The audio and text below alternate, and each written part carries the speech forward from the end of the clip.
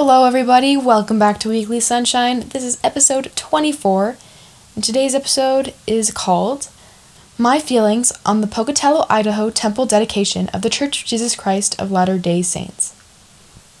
Before our prophet, President Monson, passed away, his last address in General Conference, he announced a handful of new temples, including my town, Pocatello, Idaho. And it has been so cool to see over the past couple years to see it get built and for the town to support the building of the temple. I have a testimony of the importance of the temple and what happens inside. I truly believe that the covenants made inside of the temple by worthy members of the Church of Jesus Christ of Latter-day Saints is here to bless both our mortal lives and our eternal lives so that we can be able to reside in the celestial kingdom with our Father in heaven, with our families forever and ever. This week, in my seminary class, my seminary teacher gave us an entire class period to just write down our thoughts and discuss them. And so today I'm going to be reading what I wrote. And the question he specifically asked was, what did you see, feel, like, and learn during the temple dedication? President M. Russell Ballard, acting president of the 12 Apostles, as well as Elder Anderson of the Quorum of the 12 Apostles, spoke at the temple dedication and dedicated the Pocatello, Idaho temple. I watched the live temple broadcast from my stake center, and there I could see that President Ballard and Elder Anderson and also Elder Gifford Nielsen of the 70, they were just friends and family. I saw their relationship with one another as well as with their wives and their children. The way that they spoke and the fondness that they spoke about each other and their families was just so tender and true. I saw relationships coming together through the efforts of dedicating this temple. I saw relationships come together through the efforts of dedicating a temple to the Lord. And no ordinances have even occurred yet. They haven't even begun. But the gospel of relationship, Christ's gospel of relationship, has increased with the mere presence of a temple. At the temple dedication, I felt the presence of my angels. It was taught that in the temple, the veil between this mortal world and the spirit world is thin. That's a lot what President Ballard talked about. And I could feel the presence of my family members and my posterity with me. That I was in the right place at the right time. I felt my people saying that I was okay, and that my best would be accepted, and that I would be able to make it through the hard days and enjoy the warm embrace that I could share with them when the time came. It was also pointed out that the song, the Spirit of God, sang at the Kirtland Temple, the Hallelujah Chorus sang at the Salt Lake Temple, and the Spirit President in the Pocatello Temple were all incorporated into the dedication. Each of these three temples had something special to add to the service. Saints from both the Kirtland, Salt Lake, and Pocatello areas could be saints together, and I thought that was so special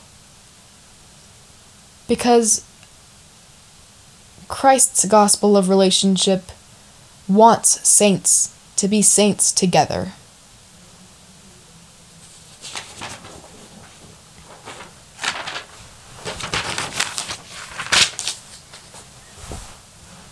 I really liked how President Ballard let the kids help put the mortar on the cornerstone.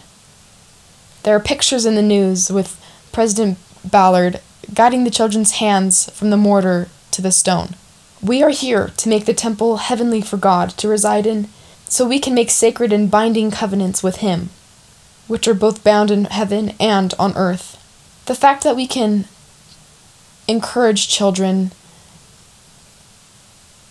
to want to go to the temple so that they can make sacred covenants with the Lord, it makes me so excited to know that even kids can understand and feel the importance of those covenants. I also liked how in this circumstance we could see that the apostles are real people. I know that a lot of times in general conference and on the news, they seem like greatly celebrated men who are here for business and teaching, which they are, for one. But there were moments in the temple dedication service that they were friends and not too different than ourselves. That even the fruits of their works eventually came from fruit similar to our works.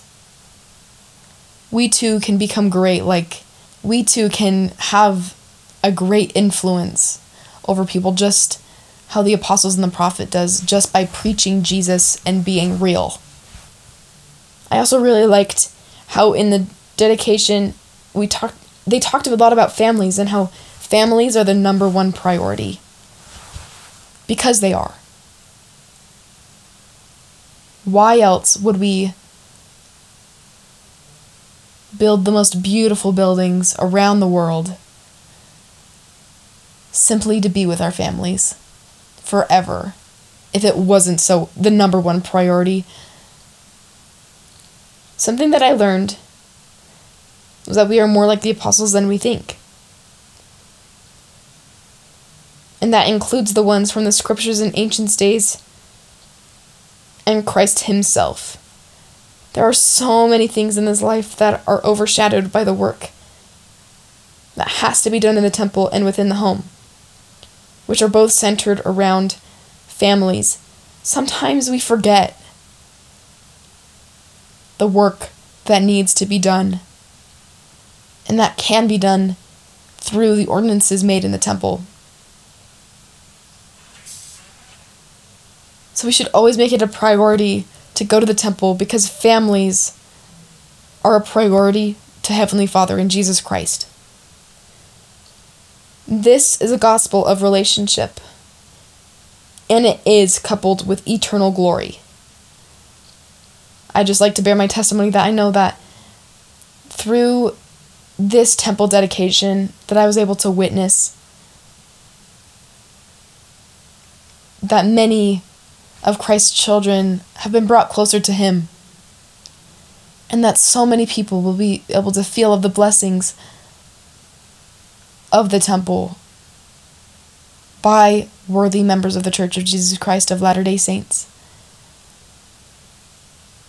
And I know that families are the number one priority, and we will be with our families forever and ever as long as we live our covenants and continue to preach Jesus. And I say these things in the name of Jesus Christ. Amen.